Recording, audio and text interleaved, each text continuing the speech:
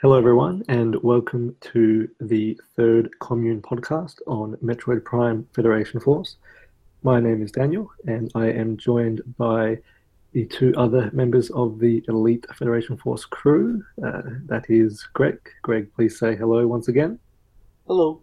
And Adrian. Adrian, please say hello. Hello. So, as mentioned, this is the third podcast.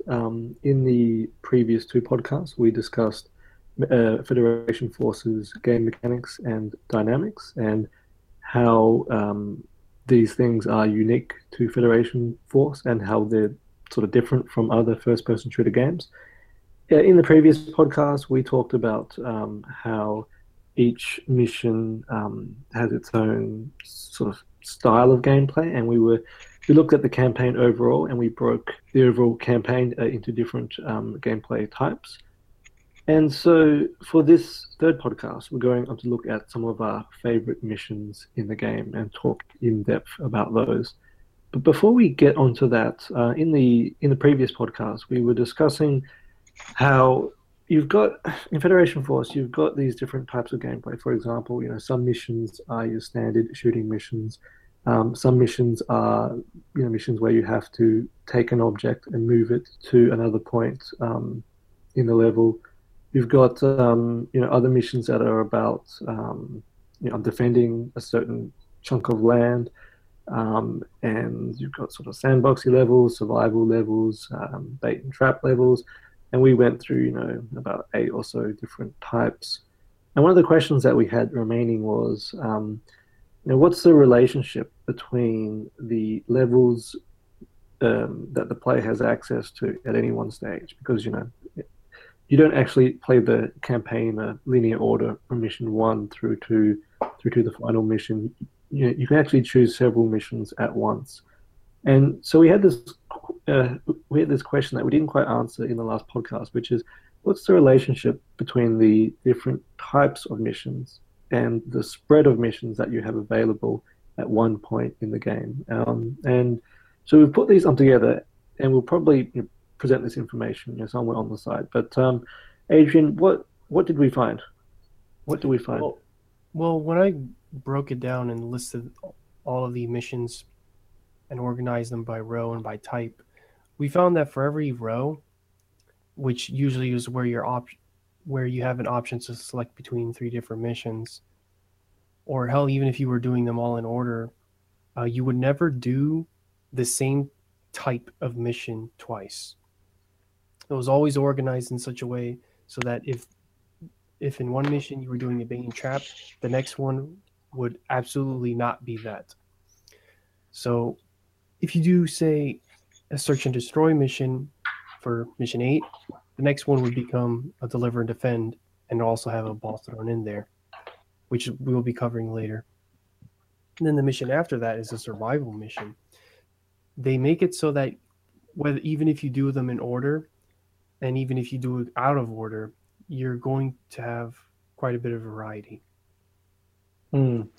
So there's variety in the sense that there are multiple types of gameplay, but even when the campaign is sectioned out into individual sets of missions, even within each set, there's variety there. And so it's these two things up together that make the whole campaign constantly feel fresh. Yeah. And so they structured the missions in such a way so that even when they give you an option to select any random mission, you're still going to be doing something new. Greg, did you have anything that you wanted to add? No, I guess it's just it's a good show of how varied the gameplay is. That not only are there a million different level types, but you can select from three at the same time, and you'll never have two levels of the same type back to back. That's just how varied gameplay can be. Yeah. Cool. I was going to say that each row of missions. So when you divide them into the rows, the rows that come later, even though they're different from the missions that came before them, they still feel like they should come after them. That is, there's a sense of things getting harder as they go along. So just because mission 4 is a bait and trap mission and mission 8 is a search and destroy mission. Mission 8 still feels like it should come after mission 4, even though you're doing different things. Of course, me bringing up mission 4, doing that on hard mode, it is actually one of the harder missions in the game. It took us the longest to complete, so there is some areas where the difficulty is strange. Yeah, it does spike in 1 or 2 levels, but I think that's natural from like how different the gameplay is, but also probably part of that is personal skills will apply more to one type than another, so it's going to be hard to cater the difficulty curve to all players. Right. I guess a better way to say it is that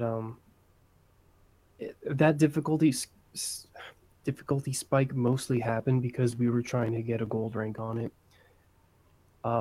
It's also how hard mode adjusts those enemies to where they do so much damage that they kill you in one hit, which naturally, even when you're doing mission 18, those air pirates aren't going to kill you in one hit. They'll do 50 damage off a missile, but it's not as severe as, say, an Ice Titan hitting you, which is what that mission is all about.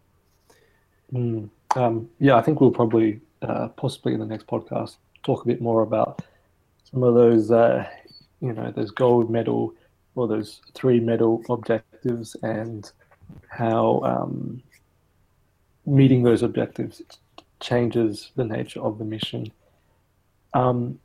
So, I guess our main takeaway here is that within the whole campaign, there is various different types of gameplay. Within the missions within each block of missions that the player has access to at each time, there is variety. And as you were saying, Greg, it can be difficult to sort of, because the missions are so diverse and therefore test different player skills and also the cooperation between different players, that that's it can be hard to sort of perfectly optimize on the game in a way that it has that smooth curve. But overall, we would say that considering the variety of gameplay on offer, that it's a really pretty smooth game, and there are a few bumps within the campaign, and some of those bumps come from the intricacies of trying to get 3 medals, which is a whole other topic. So with that said, I think we might jump into our favorite levels. Now, obviously, there's a lot of variety, as we've said, in the campaign, and that would say that this is probably true for you guys as well, but it's pretty hard to choose a favorite level. Like, they're all pretty memorable, I found. Do you feel the same way, Adrian? Yeah. It stinks that, when we have discussions like this, I'd like to have a representative set so that, you can imagine the rest of the game. But, to do that, we'd have to do every single mission. Yeah. Yeah, that's right. We've chosen 3 levels, and we've chosen 3 levels that fit 3 different categories of gameplay. So we're going to be talking in detail about the 3 levels. So I would suggest that you play along at home, dear listener. So you are welcome to have a look at the videos that we've got there on the site, or you can treat this as a sort of video, as a sort of commentary that you can listen to as you play through the mission itself. Either way, having some access to the game as you listen will greatly enhance your understanding of our discussion. So give it a shot. And I guess before the podcast, we decided that we'd start off with a simple shooting level. And that level is the level that I picked. It's called Incursion, and it's mission 19. Just to provide a bit of context on this level, it is right near the end of the game, and it's the last standard shooting level in the game. I mean, there are 2 boss levels, but and there's obviously a lot of shooting in them. But this is the last arena-based shooting against regular enemies. So Incursion is set on the ice planet, so it does have that thematic context. And because it is the last mission within the campaign to be a standard shooting mission, well, it's the most difficult and it has the highest level of variation. And we're going to explore that one right now. So it's not in our notes, but there is an initial room or outside area that you start off in, just to orientate yourself. But 5 seconds into the game, you're through that first area and you're into the first room, which is an arena. It's a sort of, I don't know, like a hexagonal shaped arena. There is a layer. There is a sort of a scaffold. Yeah, like a scaffolding area along the side. So pirates, they can come in on the side, and then there's like this open central arena, and there's a few sort of ice pillars there which you can use the charge shot to break. But at this stage, these ice pillars, they're optional. Adrian, do you want to take it away from here? We can go through the waves. Yeah. So when you first enter the room, the first wave, it spawns about 10 or so eye flyers from the center of the room near the ceiling. Usually dealing with eye flyers is a matter of, locking on, and I find using the pallets or just doing the rapid fire, the weakest shot you have, is the most effective way of dealing with them because of how quick they move, to where trying to get them with the gyro aim as they're moving is still just really hard. So you want to get them in those periods where they zip across and then hold still for a few seconds. They're kind of like Chews and Zeldas, where they just move, where they kind of stop and pop. So there you're sacrificing the explosion bonus, right? For when you charge shot someone? Yes. Well, with that tactic you are, but I mean, in saying that, it's still possible to charge shot your eye flyers and get your max point on them. But you just need to it's pretty high risk, but you do get a reasonable reward too. So yeah, it's a difference between 5 points and 100 points because one pellet will waste them. They're one of the lowest health enemies in the game. I think it's also worth adding that it's easier to do the pellet option if you're going for the 3 medals, because the time cap on this level, so the par time. Yeah, the par time. That is quite tight. And so you really want to be moving. You want to be both moving through the rooms really quickly, but at the same time getting a really high score, which is the main challenge on this level. So another reason why I usually opt for getting rid of the eye flyers as quick as I can is because pirates will spawn in. They have a staggered spawn time, so the eye flyers come first, and then the pirates come afterwards. They're not triggered when the eye flyers are dead. They have theirs is based on time. So you leave the eye flyers around too long, you're gonna have to deal with both them and pirates shooting at you. So pirates will spawn in on all sides of the room. Up on the scaffold, that is. Yeah, up on the scaffold, which means that they have the higher ground, which means it's harder to shoot them. So oftentimes what you'll need to do in order to get them when they move backwards is you'll need to jump and then fire a shot to hit them. You also got to make sure you don't hit the rail. Aren't there 2 types of pirates in this one? Like the regular pirates and the troopers? Is that correct? Yeah, that's what I was about to get to. While the pirates are out there trying to flank you, there's the troopers that are jumping down, coming over to slash you. So at its worst, you're dealing with 3 different types of enemies layered together. The eye flyers that are high up in the air that you have to aim upward and also kind of lose vision of the troopers. So make use of that mini-map if you can.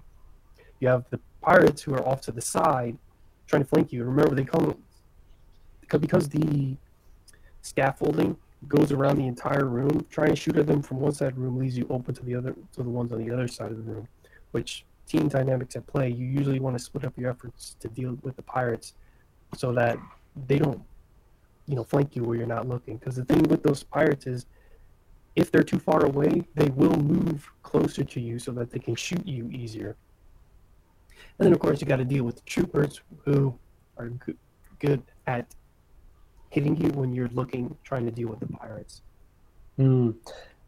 Just a general note about the enemy types. The pirates are ranged, whereas the troopers are close range because they have the sword arm. Yeah.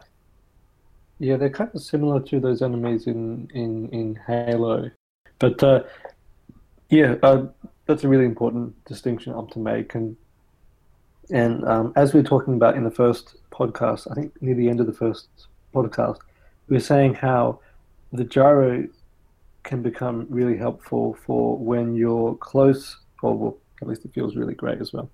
When you're really close to an enemy and you're sort of moving past them, you're charging your shot, and then you gyro just to the side, and so you can sort of run past them and side blast them as well. And so, because troopers, they jump in, they kind of look around briefly, and then they move up towards you. So there's lots of opportunities in this arena to sort of charge, move, and adjust with the gyro, and if you can do that, then that'll mean that you can avoid some of the flank from the space pirates upstairs, while at the same time keeping the troopers off your back. Another way to avoid some of that flank is to just keep your back to the wall, because it simplifies. You won't be in an arena surrounded where someone could jump in behind you. You don't even have to bother looking at the map, because when your back's to the wall, nobody's going to come in behind you. Right. I think at one point we did a back-to-back sort of thing in the center of that arena. Yeah, we did. Yeah, and you've also got the the icicle pillars as well to act as cover. But again, you're surrounded by pirates. Right. The troopers, because they're the close range enemy, they also, I would say, demand more attention, because the fact that they run up to you and slash you. Is also where the dynamic of charging, causing your movement speed to slow, becomes more important, because if you're loading up a charge shot and they start running after you, you can't outrun them, even if you're backing away from them.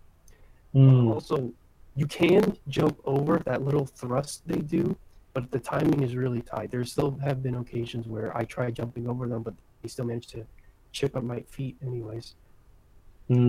It's also another way to where sometimes you might want to let go of a charge shot early just to deal with them, and so you can potentially put them in hit stun. Something that I want to comment on, and I don't think that we quite got to this in our pre-discussion and in the notes that we took, but there are waves, right? So waves in action games are pretty common. Like you have a wave of enemies, and you beat those enemies, and then the next wave come in, and we're trying to figure out how tight together the waves are, and it would seem that they're quite well. So there's two waves. So there's the iFlyers and there's the pirates, and it would seem that I think by the time you've got rid of at least 8 out of the 10 or so iFlyers, that that the next phase would then start. So there's not really a lot of overlap, and if I remember correctly, it's sort of for this overall arena, it's one wave of iFlyers, one wave of pirates, one wave of iFlyers, one wave of pirates. So it does repeat. Yeah, no, actually, I think it's the wave is iFlyers, and then pirates spawn in a little bit afterwards. That's what I was kind of getting at earlier when I say that the spawning of the pirates is staggered after when the iFlyers spawn in. I can test this right now to verify to see if it really is get rid of most of them, and then the pirates come in, or if it's actually timing based. I'm going to find out right now. At least from my recollection, I think the second time that the iFlyers spawn in, for that second instance, the iFlyers and the pirates are kind of close together. So it does, in the second instance, it does sort of overlap, and you've got to deal with the pirates and the iFlyers a little bit together. The way it felt in gameplay was that, like, it started out with the iFlyers, and then you dealt with those, and then you had pirates, and then the troopers came in, and then, like, all hell broke loose, and you had three types of enemies running around at the same time doing totally different things. Yeah, it does overlap, but I think it's in these cases it's quite hard to measure with the three of us playing. It's hard to measure the triggers. Watching the Shadow Mario 3 playthroughs, he kills everything really fast with missiles, so he makes it look a lot cleaner than when we played. There's a lot less overlap with him. Adrian, how are you going with you? No, I think you're. Well, it's hard to say because I. Oh no. Oh wait, there's actually another wave of iFlyers. Okay.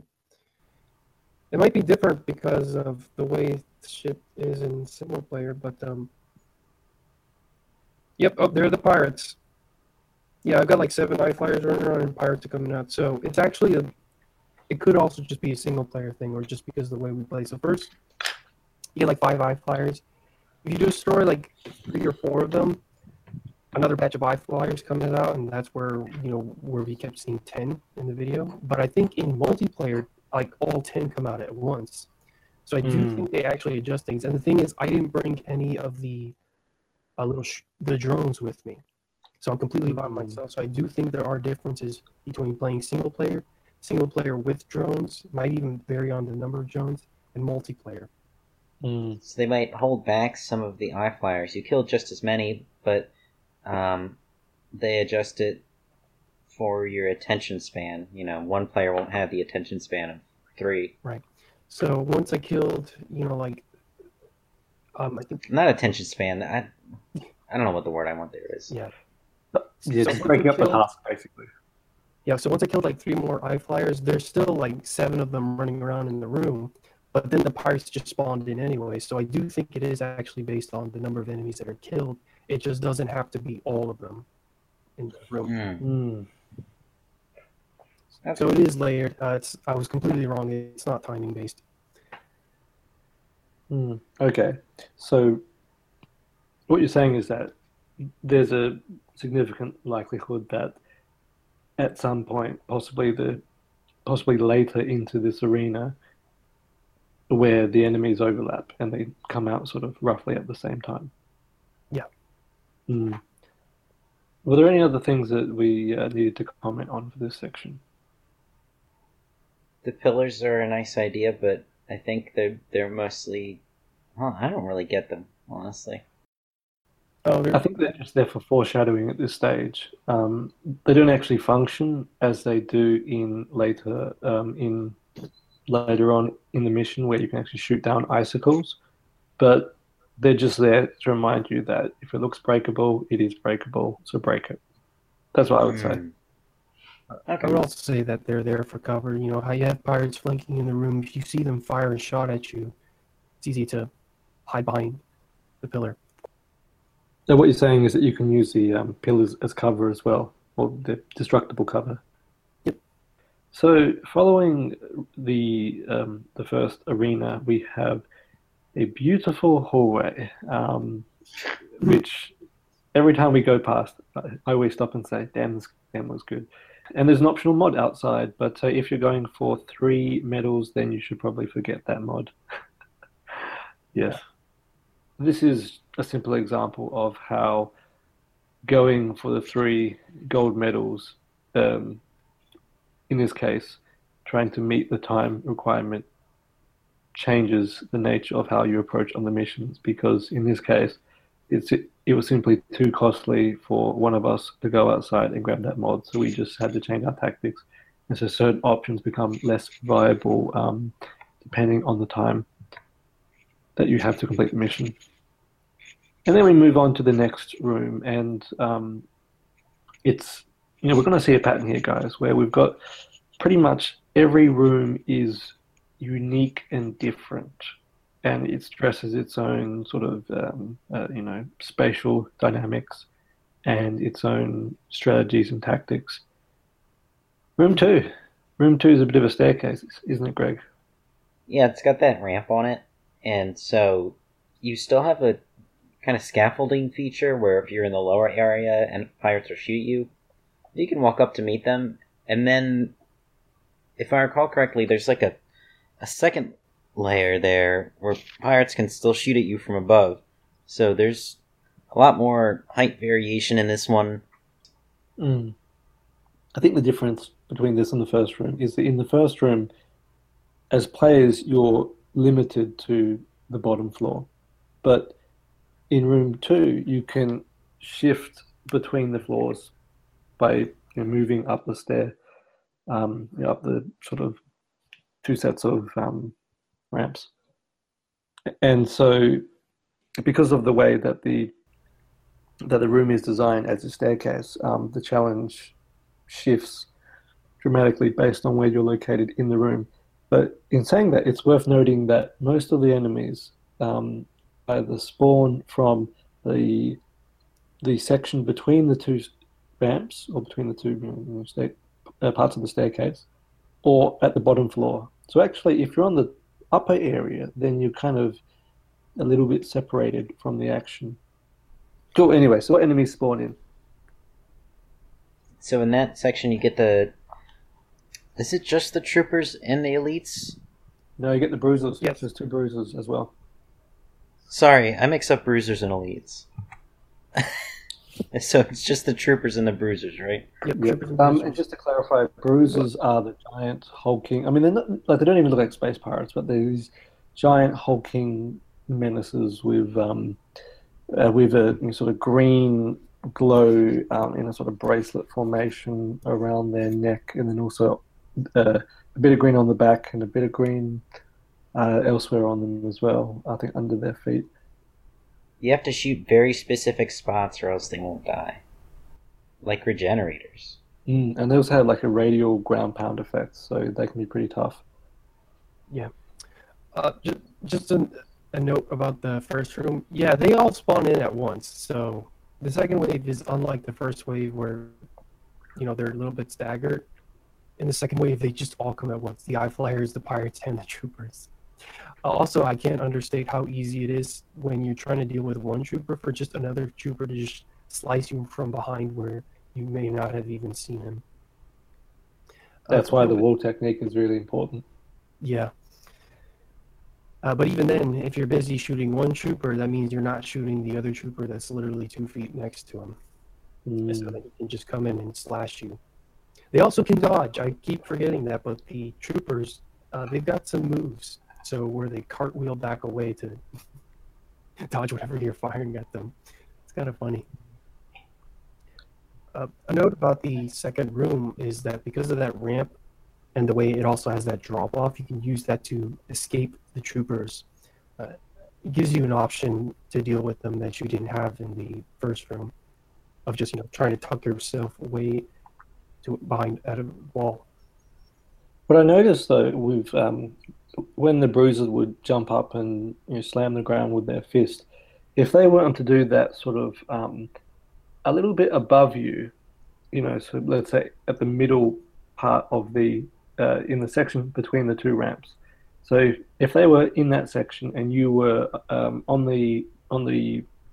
one of the ramps itself, or a little bit sort of on the lower ground, it would still hit you as well, which was quite an interesting observation in that there's an extra dimension to that attack that you may not expect, given that it is a ground pound, which appears, for all intents and purposes, to be a sort of a flat run. There's actually a height dimension to that. Right. I think what happened, it's a little bit like the ice time where he slams the ground and it goes parallel with the ground, which means it also goes, which means if he's doing it near the top, it's actually going to go up the ramp, up the slope at a diagonal. Yes. What do we want to say about the combination of enemies in this room? I mean, I found this room quite tough, actually, and of the 3 of us, I would die quite a bit in this room.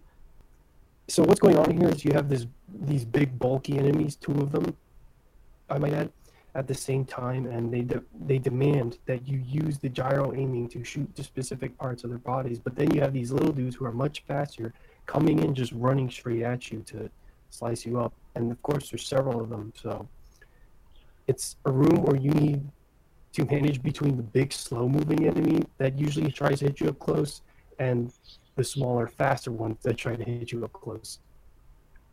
And the nature of space in that room, it kind of clusters everyone up together in quite a confined space. And so if you've got three players and you've got three players, two bruisers, and let's say, three or four pirates, it gets pretty cramped. Yeah. And so there's not a lot of mobility options, and that becomes a pain when they do their ground pounds. Well, my experience, Adrian will be fighting a bruiser downstairs, and so I'll go upstairs and I can hot shot him pretty easily. Mm-hmm. This is where team dynamics come into play. Yeah, and I think that that height advantage that you talk of, Greg, is really the optimal strategy as well. There's that. It's nice being higher because you can see him easier, but also because when he does his ground pound, I'm not going to be hit no matter what. Yeah, absolutely. But we didn't even, we didn't really execute on that strategy, and I think on the reason why is because so many enemies spawn at once on that middle area, and they kind of block your access to the higher ground. I remember running away from fights and shooting at enemies from far away while you two were maybe a little closer. Yeah. So what you're saying, Greg, is you used us as a decoy while you snuck around the back. Well, the Samus one doesn't live too long, so. Oh, yeah. Actually, yeah. Using a decoy is another. Yeah, I was thinking of us as decoys, not the Samus decoy. I'm trying to see another video so I can confirm if the shockwave of the elite bruisers actually. Oh, that's actually another thing I need to point out is that first they're regular bruisers, and then the second batch are actually elite bruisers, which do behave differently from the normal ones. So that's how you can tell this is the last shooty mission. Yeah, and the elite bruisers usually they're tougher, but they also attack more frequently. So whereas a bruiser would do one ground slam, the elite bruiser would do like 3 ground slams one after another. He really goes on a rampage. I'm trying to look for videos to see if I was right about what I said about the way their shockwaves go up the ramp, but everyone keeps using missiles and just taking them out real fast. It's kind of lame. Yeah, missiles are the best way to take them out because they do splash damage, so you can shoot their front and hit their back. Yeah, it's like they're all playing on baby mode. Yeah. Well, that's what I would do. I'd use missiles on those guys. Why not? Good. Have a reputation. Yeah.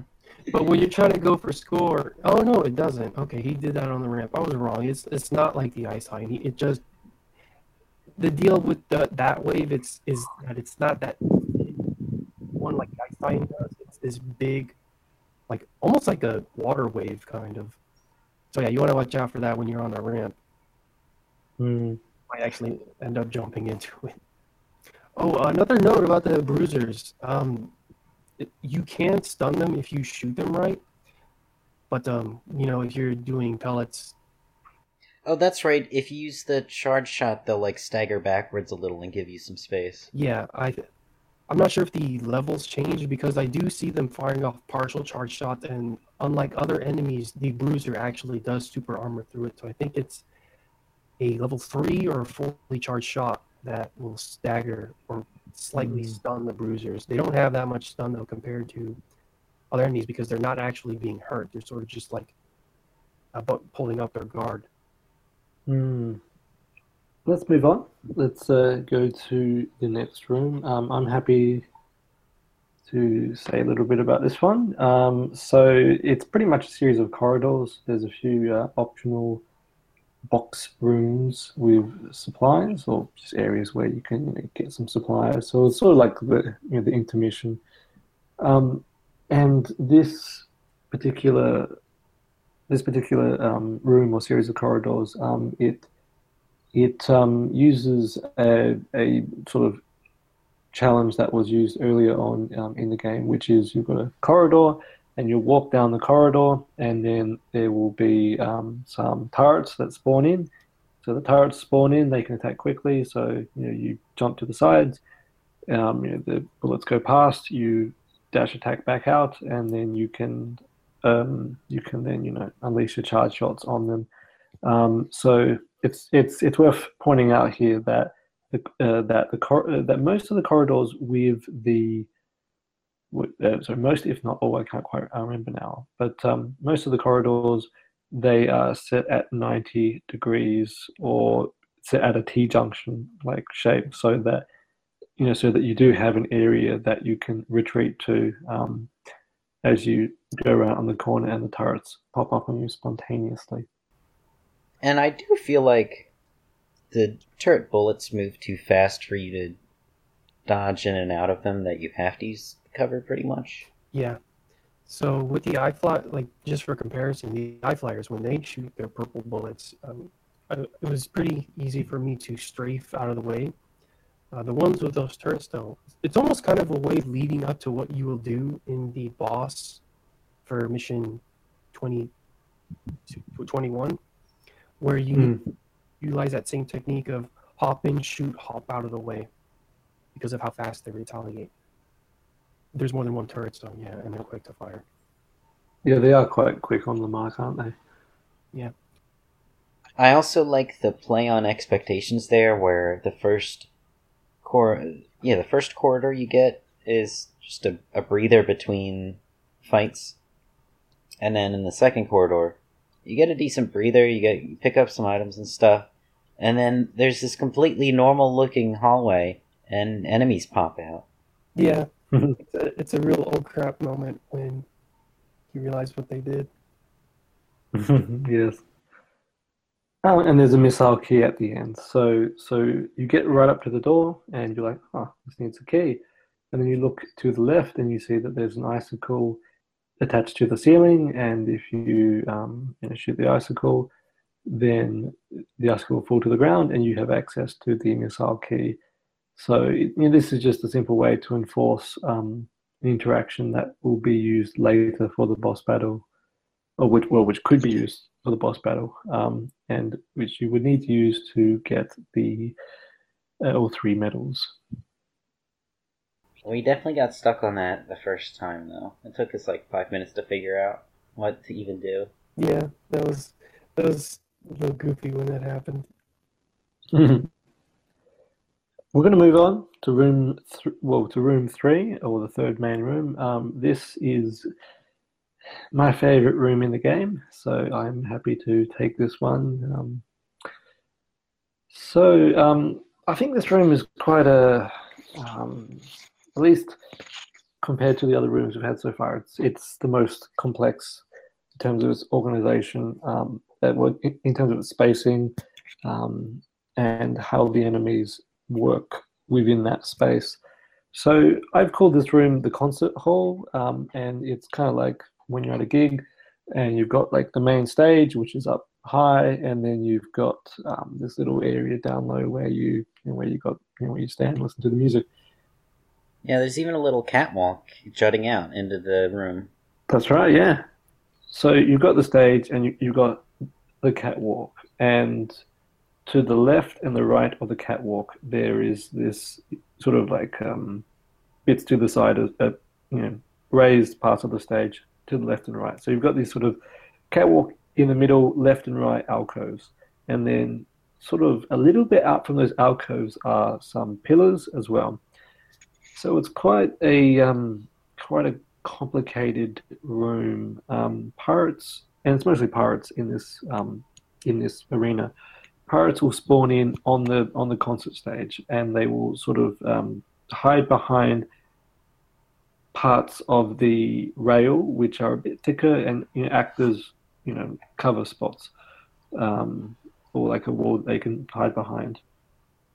So they'll spawn in from the top, and they will spawn in, and then they'll run to their cover. So you do have like a little window of time in which you can shoot them as they're running on towards that cover.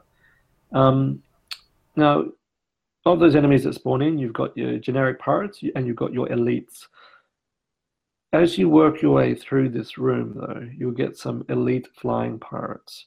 And so to start off, the challenge is quite straightforward in the sense that the pirates are on the stage and you're down and below, and so your focus is straight ahead. But then you've got this the flying pirates that kind of spawn in, and they will. I don't know where they spawn in from, but they like flying sort of at the back of the room, so in front of the stage, and what's probably likely to be behind the players, and so you've got to worry about that as well. You can use the pillars for cover, which is really helpful, but because you've sort of got these alcoves, and then you've got these pillars, and if you're at the back of the room where there's the most amount of space, then you can't really see as much, and you're further away, so you have to lead your shots more. It's a bit of a, I don't know how you guys feel about it, but you can't have visual on a significant amount of the room at once. You're sort of limited to one of the two alcoves. Right. At first, it feels like there's a lot of good cover to hide behind, and then as the fight progresses and enemies spawn in all over the place, it comes that there's a trade-off where you can find some safe spaces, but also it will be harder to see where your enemies are. Yeah. Not that you need to see them because you have a map, but it'll be harder to get a line of sight to shoot them, is what I mean. Yeah, especially when they have cover that they can hide behind and run behind.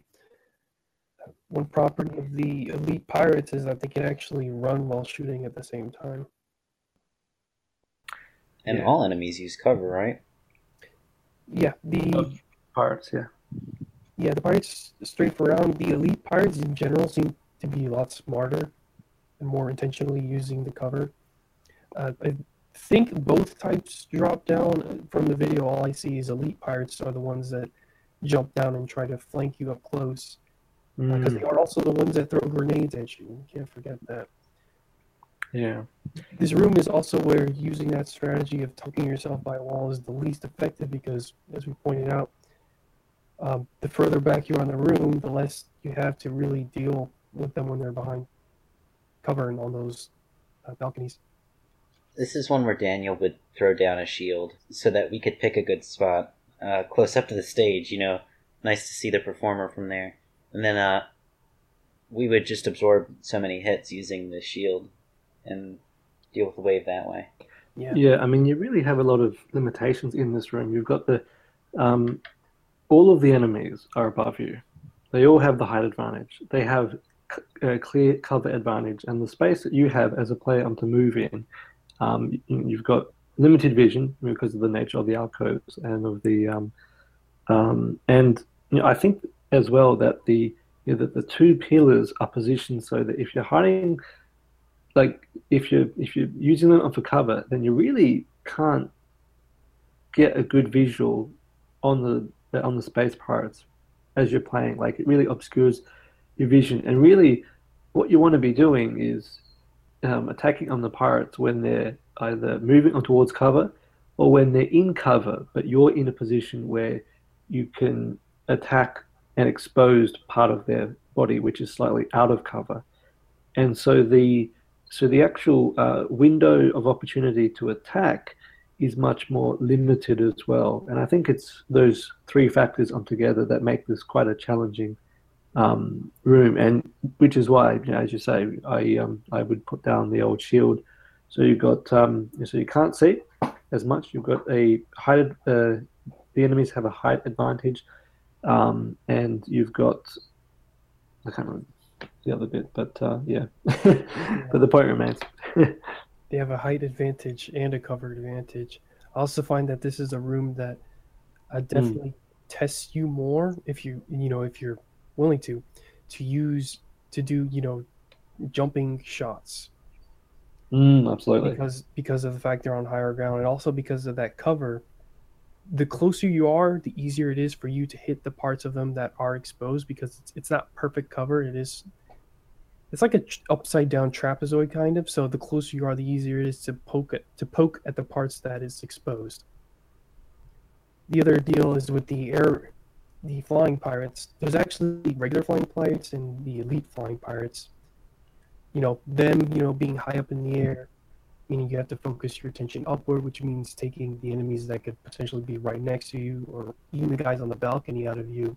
And of course, they fire homing missiles, which that's when you really need to move around the room, and tucking yourself in a corner isn't really going to do you much of any good unless you're that good at shooting out the missiles. But even then, that just leaves you a sitting duck for the guys on the balcony to just peck away at you.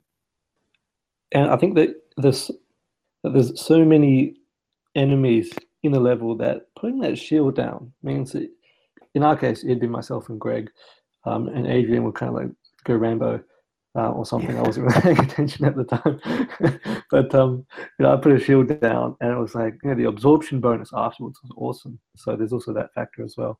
But you really have to, in my experience, you have to put the shield sort of at the edge, at the entrance of the alcove, so that it's I guess in front of the pillar, so that it's not obscuring your view, and you still have to kind of move around a little bit in that space as well, just to get those accurate shots for the limited opportunity that you have to attack.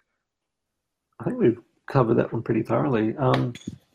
It's my favorite room in the game, by the way. I don't know if I mentioned that, but yeah, it's really a complex room. But I think these add up onto one thing, and that it really forces you to engage with the core of the game, which is your gyro, which is your movement, we have the strong spatial dynamics, and all that good stuff that we talked about in the first podcast. And then we have the fourth room. Greg, would you like to take us through this one? So you get some more corridors, and that leads you up to an outside room where it's kind of a smallish, circle-ish arena, and there's a couple of spaces where you can take cover and a couple of spaces where you can jump up on a ledge. But for the most part, you're just stuck in a plain old circle. It starts out with some ice hoppers, but then eventually bruisers come in, and also the Gryptorixes, which are the roly-polies. So this room is pretty varied compared to what has come before, where I kind of feel like up to this point it's a pirate mission, and then this has the ice hoppers and the Gryptorixes, which tend to have whenever you're fighting an enemy that's not a humanoid, they tend to have more simple AI, but that also makes them more varied because you're not playing a cover shooter all the time. So the ice hoppers will just hop around and shoot wimpy little grenades at you, and in a clear arc that you can see. Whereas the Gryptorixes will hop up out of the ground and do a spin dash, they'll spin in place and rev, and then come at you. And it's a move that gives them quite a bit of invincibility. I think you might be able to shoot them in the side to get them out of it, but it's pretty hard to deal with anyway. And they also deal quite a bit when they bump into you. So each enemy has a certain degree of power, within a game, and so what gives the Space Pirates power is that they have AI, and in that sense, they're quite, even though their behavior is pretty unpredictable, I guess it's quite dynamic compared to the other enemies in the game. And what the Gryptorix. What the Gryptorixes have is, they only have like one move, but that move, the roly-poly dash move, it's really powerful, it's really fast, and so that's how it. And so even though it doesn't have the AI, its power as an enemy comes from that attack. Comes from the speed and the damage of that attack, of its only attack.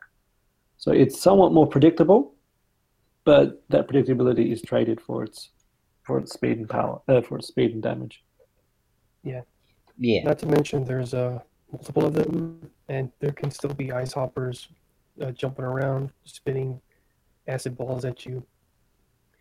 You do have platforms, but the thing with the Gryptorixes is that not all of them, only the highest one will actually protect you from them because of the fact that they rebound up in the air when they collide with something. So you can actually still get hit when you're on the platforms there, trying to avoid the Gryptorixes. So yeah, they're pretty dang dangerous. Yeah, actually, that last point is a really important detail because it kind of those platforms, I thought it was a bit deceitful actually, because those platforms look like they can actually like protect you, but they kind of can't. Yeah, only the tallest one I think actually keeps you safe from them because they don't rebound high enough. The other ones are just low enough that they can still hit you on the way up. They also, because of how fast they move, they also stress that you use the side dash as they're moving forward. Too early, they'll just slightly adjust themselves so that they'll hit you anyways. Yeah. They're very much like troopers in the sense that they're there to sort of interrupt your established behavior or what you're currently doing at that time. Yeah. And so you constantly have to switch your focus between the elite bruisers who obviously are harder to kill and your Cryptorexes, which every now which are off somewhere where you can't see them and they're building up that charge and they're about to attack you, so you've got to pay attention to that sound cue and do the two things at the same time. The hoppers, I think, are reasonably separated from the other enemies, although I think in the second phase of the of the confrontation, they kind of, I think they're a bit more close on together, but and they're pretty easy to get rid of and they're pretty simple. But yeah, it's really those shifting your focus between those two enemy types that is the core part of this challenge. Yeah, shifting your focus between various enemies, especially various different types of enemies. Well, maybe not through this mission. It's pretty much consistent throughout the entire way, but it increases throughout the missions in the game. One more point was, it's just a more general point about how enemies and the ways they encourage you to use your mechanics in different ways, which is what makes fighting them all feel different. That I really do like. Yeah, I mean we've got a nice sort of rhythm so far, which supply room, and then we've got the boss battle variation between these rooms. So we've got room 1, which is like a open space, and really the main deal with space is that it's really open ended, and you can be and that the pirates have a height advantage, and yeah, pretty and there's a combination of the 3 enemy types: the eye flyers, the troopers, and the space pirates. In the second main room, we've got the elevation, and we have a lot of enemies in a confined space. So you go from a really open environment to a really confined environment where the nature of elevation in the room has where the players can actually engage in the height variation within the room. And it's really tight, and there's a lot of enemies. We have a series of corridors, which is sort of like a bit of an intermission. And it's a much more straightforward focus challenge because, a corridor moves in like one direction. So the enemies are either in front or behind you. In this case, they're always in front of you. So this one's a bit more of a straightforward challenge. Then we have what we call room 3, which is the room, the concert hall, and you've got a height disadvantage, so you can't play around with height anymore. You've got obstacles and things in your way, and you've got enemies. And then we've got the 4th room, which returns to a sort of arena environment where it's more open, but you have, except for the elite bruisers, you've got enemies and enemy combinations that we haven't really seen so much in the levels so far. So there's a heap of variation between those few rooms. Yeah.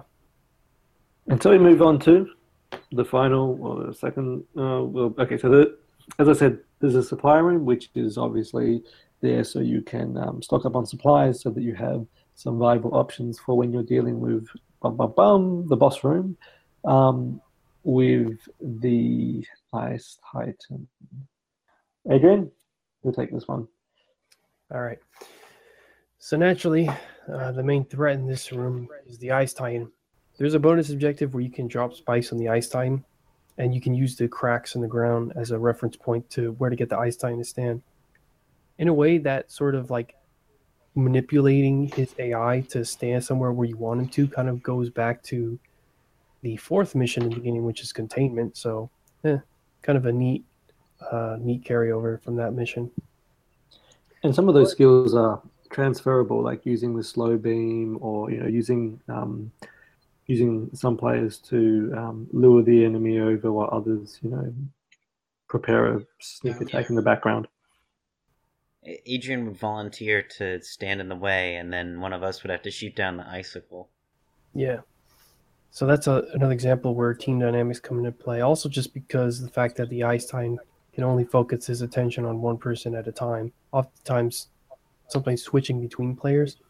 Of course, that doesn't protect you from him doing his little ground around him. So in the room, you also have 3 platforms on each side, getting progressively higher. Of course, they can still be attacked by the Ice Titan and other enemies. They are like made of ice themselves, so they actually fit in with the fiction of that's been established at the start of the mission. Yeah, so they're destructible, and while they do give you a height advantage, they'll only protect you for so long. The Cryptoraxes are definitely the main problem. And speaking of Cryptoraxes and Zerberats spawn in this. The Zerberats are especially troublesome because, as you may have mentioned in the last podcast, they are very fast to strafe sideways. And they can do that crazy jump attack where they latch onto your face, get a bit of damage on you. So the Zerberats, they're naturally are going to almost demand you to deal with them before you even deal back with the Ice Titan, if not get really good at dodging them when they try to jump and bite at you. Same thing with the Cryptoraxes, where they can easily ram you while you're trying to deal with the Ice Titan. Attacking the Ice Titan itself isn't hard, but yeah, the enemies that spawn in are pretty powerful enemies. The Ice Titan is the first boss in the game. Yeah, he is. Oh, the Ice Titan is also, big and slow, kind of like a bruiser. Yeah, so we have this sort of the variation between missions where it's you take one in open space, and so it's a really slow moving enemy, and that's the function of it. You've a slow moving enemy in the first mission, piece of cake. Then later on in containment, you've got to you can't kill them. You actually have to shoot at them, lure them over into cages, and then in this mission, it's sort of like a combination of both, isn't it? Where you have to, for the extra objective, you want to lure them over, and then you drop the icicle on them. So it's a bit of containment in there, but you also want to kill the enemy. So it's a bit of the first mission there. So they kind of combine those two, which is neat. And it's not just for the bonus objective. The icicle also does a huge amount of damage. And it is interesting that the platforms are destructible.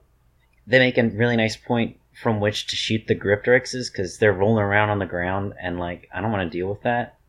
But the Ice Titan comes and knocks out your platform, and suddenly you're in a huge pit of guys rolling everywhere. Another interesting note is that all the enemies here are enemies that have to damage you up close. So it's a good balance of, basically mostly melee enemies of different speeds. The fastest being, I guess you could say the fastest as far as normal movement would actually be the Zerberats. The Cryptoraxes are fastest as far as attacking. Otherwise, they're more of a stop and pop enemies, whereas the Zerberats, they're always moving around, which is what makes them such a pain. And then, of course, the Ice Titan's the big slow one. But yeah, this would have been a shit show if there was actually a space pirates, shooting at you while you're trying to deal with the Ice Titan. Yeah, absolutely. It's interesting how these 3 enemies but they show a significant variation in time and space.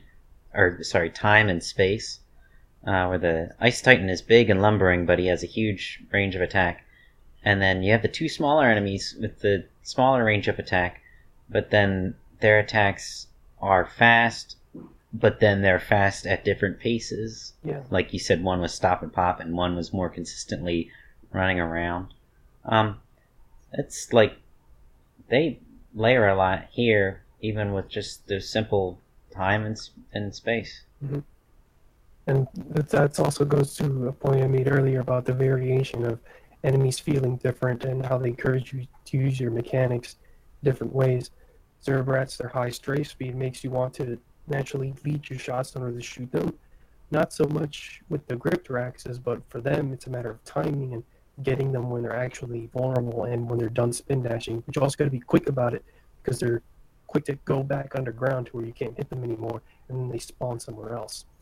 And then the Einstein is easy to hit. Of course, he also encourages you to use your gyroscope, gyro aiming, to hit him on his weak points, the gems on his arms. Of course, he has super armor most of the time, meaning that he still keep attacking even when you're hitting him, whereas the other enemies will take hit stun. So, the final room. Are we ready for it? Yeah. So the final room is the transfer device room, and these become a recurring room in the final few missions. Basically, you have again, you've got a sort of arena room. It's sort of shaped in a circle. There's a central shaft, and on that shaft there are some yellow just targets, nubs that you have to shoot. And once you've destroyed all of them, then you've finished the mission. So what's interesting, about this particular challenge, just in and of itself, is that you have to use the gyro, which is helpful. You lock onto the pillar itself and use the gyro to adjust towards the targets. That's it. That's the one. You've also got a couple of space pirates, some elites that are kind of just standing around. Yeah. It's quite funny actually, because when you walk into the room, like they're kind of like walking around, doing their patrol positions, and then like whoa, like catch them off guard, which is really funny. But there's only a couple of them, I think maybe 2 or 3. So it's not too bad in that sense. You also have to use a charge shot on the transfer device as well to break those to break the yellow nubs. And there's also a ring that moves around the central pillar, which adds a timing element to it as well. It'll obscure the nubs. Yeah, it's a pretty slow moving one. Yeah, and so what happens in later missions is that you'll have a ring, and you'll have more protrusions that'll cover up the nub itself. So you'll have the ring moving, you also have the nub moving, you'll have these protrusions, and so in later missions, the transfer device room is quite there's quite limited windows of opportunity for which you can destroy the nubs, and there are more enemies as well, so it gets pretty tough. But this one's pretty simple. Yeah, there's actually elite troopers in this room, so basically think of the elite space pirates with these sick purple flamberges. And they also do that cool jump attack, but they're also more dangerous. It's kind of exasperating to kill the boss and get through that hectic room, and then there's more enemies. Yeah. Yeah, it's like a last gasp, isn't it? Yeah. Yeah. I guess another element of team dynamics at play here is having to. Usually, you two would go after the transfer device, and I would try to defend you both as best I can from the elite troopers.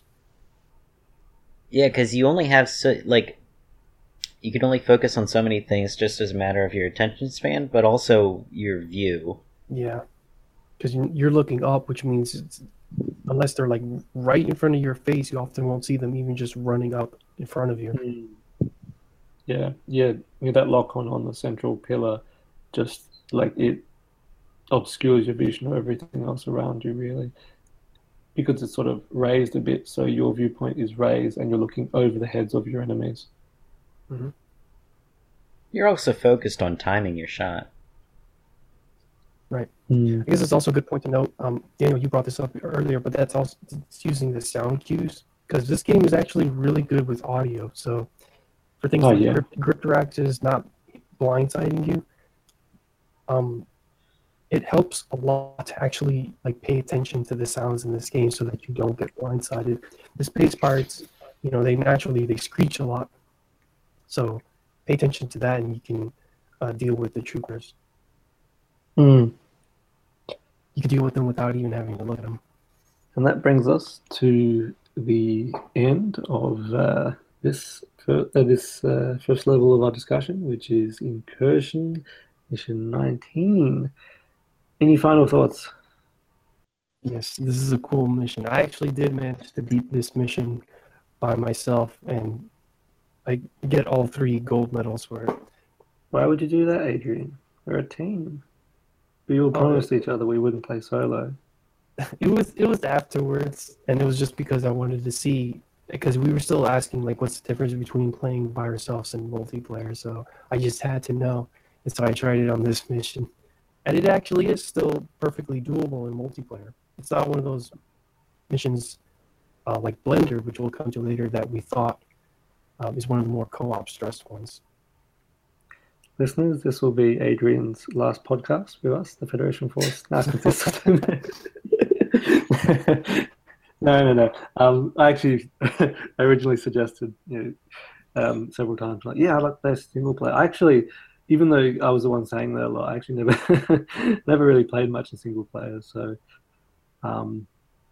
yeah. But talking about it now, I'd really like to do that. So, Yeah, this mission, even though the objective is pretty straightforward, just get to point B. There's a lot of variation in enemies and how they use the level design, and also has a good sense of pacing. yeah, absolutely.